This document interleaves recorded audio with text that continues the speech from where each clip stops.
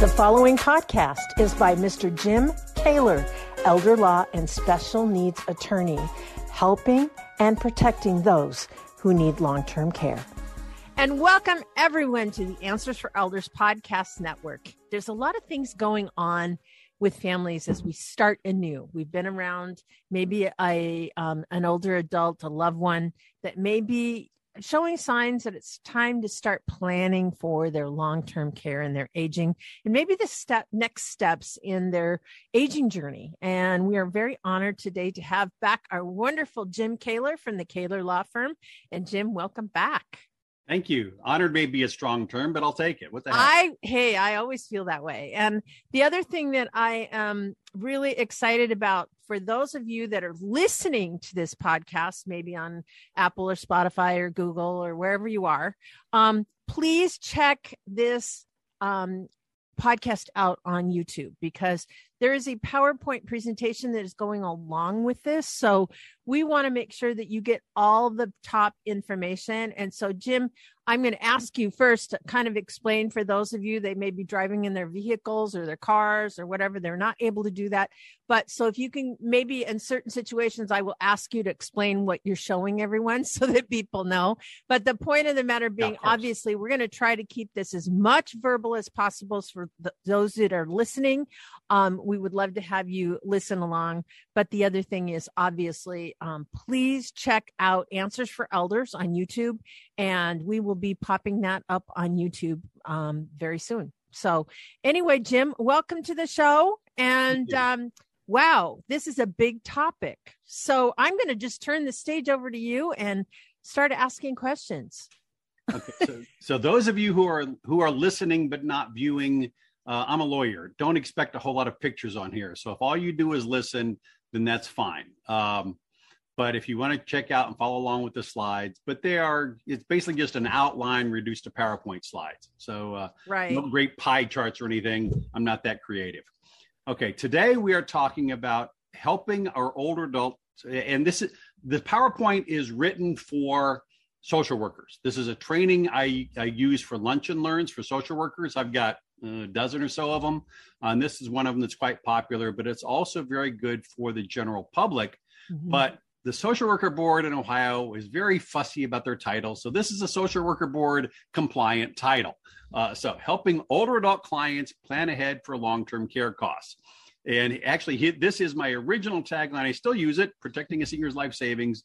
But I've also added protecting seniors and people with special needs, because I started to do more special needs work as well. Mm-hmm. Lots more of that. Okay, so the kind of Rocky and Bullwinkle moment here, we have a subtitle: helping people who are worried about long-term care costs in the future. Mm-hmm. That's what I'm talking about with pre-planning.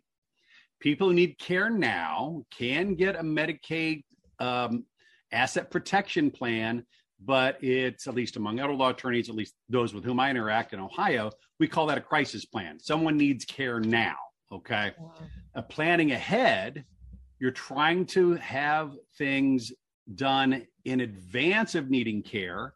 And for part of these, you want to be 5 years in advance of needing care. Now, we don't have a crystal ball. We don't know when we're going to need care, okay? But while you're still healthy, or our parents are still healthy, that's when we can talk about pre-planning. So let's dive in. The goal that we're talking about today is protection of someone's assets from long-term care costs in the future. Yeah. They're worried about it. They want to do something about it, or at least they're thinking about doing something about it. And we talk about that in here. So that's our goal, not protecting part of what they've got because they need care right now. Crisis plan there. Okay. This is a pre-planning. What can we set aside? How can we protect things? So the meaning of the goal to most people with whom I talk, it means if they're planning ahead, they want to not be a burden to their children. Many of them want to leave some financial legacy. They don't want the cost of long-term care to wipe them out financially. Mm-hmm. Some want to use their military benefits or their spouse's military benefits. They want to make darn sure they're ready to use those. And because they've been earned. Yeah. And many don't even know that they're available. This is the crazy thing. Oh, yeah, it is tragic. And you and I will have a podcast or two or three about those benefits at some point in the future, because the VA pension program, most people call it aid attendance, is very, very important. But it does require now, under some rules that were instituted in 2018 that may or may not be legal under the law. We haven't found the right plaintiff to fight those rules yet. We, the elder law community, who looks at those rules and says, I don't think those are legal, but we still got to find the right person to take to court to knock them down. Okay. So pre-planning is a bigger deal there than it used to be. And then many people just, I paid my taxes. I want some of that back. I want to see the benefit of the money I paid to the government. And some people don't, but that's the attitude of some people, and that's fine. Sure. Now, underlying this, in my view, okay, I'm playing junior psychologist here, and it's worth all the money. My psychology is worth all the money you're paying for it. Nothing. But many people, I think, feel that their life savings gives them some sense of accomplishment. They've done something. They've contributed to the greater society, the greater economy, and they got rewarded for it. However big or small that might be, it's theirs. They earned it. Okay. And some people, preservation of the life savings is at least some of it anyway, is a preservation of their identity, some of who they are. They earn that money by being something, being an auto mechanic, being an architect, being a teacher, being a member of the military. Okay. Absolutely. That is part of who they are. But after retirement, the badge of who they are only shows up in their life savings or their pension.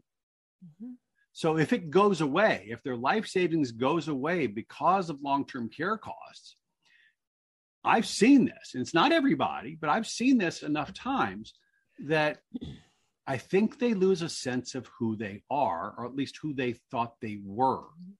And that's a bad feeling. Well, and what you're saying is so valued because absolutely true. It's like when one of the things that I look back at my father. My father, he always had stuff going on. He was a deal maker. He, even at the very end of his life in his 80s, he bought a business storage park, and he had renters and things going on, even though he was, in his 80s, he still had that sense of purpose, I guess, is what we're talking about. Yeah. And when that goes away, we see a lot, especially in men, where they just sit and watch TV all day because they don't have any sort of purpose in life. Yeah. And that can be so detrimental down the road. And so I'm so grateful that you brought that up. Yeah. And even if they do sit in front of the TV now, I wish they didn't, but if that's what they do, they still have, if they have some of their life savings, they can say that's there because I did such and so earlier. Correct. If I'm not doing it now, I've earned my retirement. I've earned the right to sit in front of the TV and watch sports all day. Fine. Okay. If you want to watch European lacrosse at 4 a.m, go for it. Exactly. Fine. But if some of your life savings is proof that there was something you did. Yeah. You earned the right not to have to do it anymore, but you were there. You were a contributing member of the economy, and that's part of who you are. That's part of who all of us are. I'm hoping that when I retire, should that ever happen, or when I die at my desk, people remember me as an elder law attorney who cared about his clients and who cared about even those who needed help that weren't my clients. Yeah. That's the legacy I hope to leave, because sure as hell ain't going to be much of a life savings. So there are 3 basic strategies to planning ahead. Do nothing, and by default, that's the one that anyone who doesn't think about it falls into, which it's always true, right? If you got 3 choices and one of them is do nothing, well, that's the default position. It's the least amount of uncomfortableness to do nothing. Oh yeah, it definitely plays into people's denial that they will ever need long-term care. Yeah, and it's addressing before, their aging. Yeah. Oh, denial is a very powerful drug. Mm-hmm. Opium's got nothing on denial. True. And that's okay. If people worry about long-term care in their future, it impacts their quality of life now. So as much as denial may not be a good thing, maybe part of it's a good thing, because we aren't, let's face it, we're all going to die. And we all know people who are living their lives knowing that they're going to die, and they're bummers to be around. Okay. Well, somebody who's always worried about the long-term care costs in the future is probably going to be a bummer to be around. So denial may not be the worst of things. But for those who have escaped denial or been trapped by, not being able to deny anymore, whatever, however you got there, the other two things you can do to plan ahead, or at least to consider when planning ahead, are to buy insurance in some form for long-term care. And there are a couple of ways to do that. We'll talk about that. Or you can give assets away now while you're still healthy and hoping to beat that 5-year period, the 5-year look back, what Medicaid is. Okay. So the first question when considering this, whether to do anything to pre-plan, is how worried are you? And I'm going to talk to you and talk about your long-term care now. Okay. I'm not talking about you, Suzanne. I'm talking about everyone out, every audience. Yes, exactly. I'm talking to you individually and your thoughts about your long-term care. And if you are worried about your parents or your aunt, your uncle, your grandparents, whatever, please consider their point of view on this, because this is a personal choice. Okay. There is no one best answer for everyone. Okay. So the level of worry about long-term care, if you're worried about long-term care in your future, then you ought to look really hard at buying insurance or doing some giving things away now. If you're not worried about it, then fine, do nothing.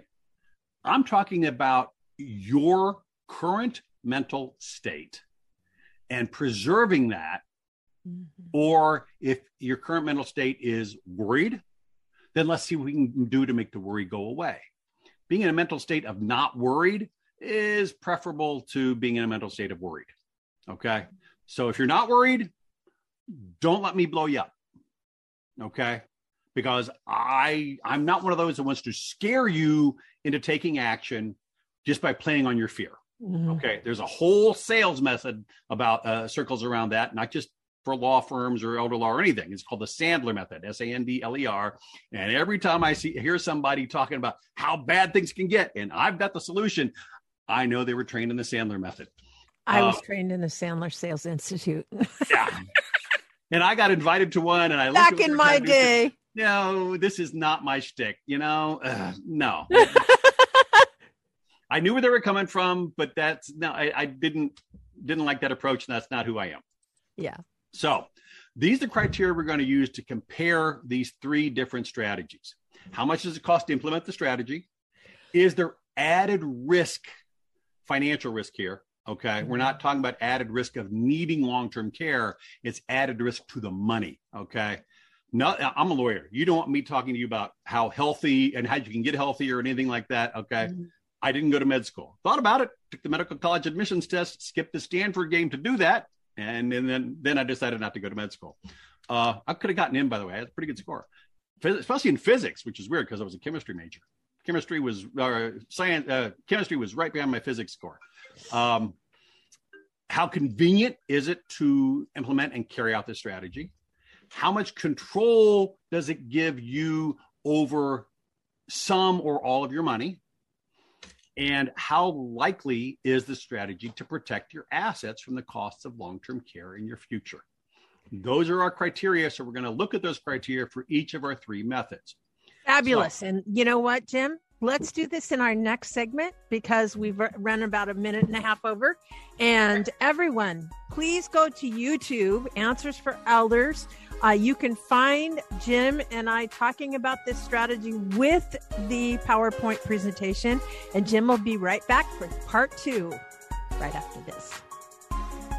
State of Ohio residents, you have a friend to help you navigate long-term care while protecting your assets. You can reach Jim at www.protectingseniors.com or just email him at jkoewler-afe, that's jkaler-afe at protectingseniors.com. It's time to rethink, renew, and reimagine retirement. Hey everybody, Jared Sebesta here, host of Retire Repurposed. Now, this podcast is about the non-financial parts of retirement, which many times can be even more challenging than the financial. We believe retirement is not the end, rather the beginning of what could be the most impactful, purposeful, and fulfilling season of a person's life. So don't retire, become repurposed. To listen now, search Retire Repurposed on your favorite podcast platform, Senior Resource, or Life Audio.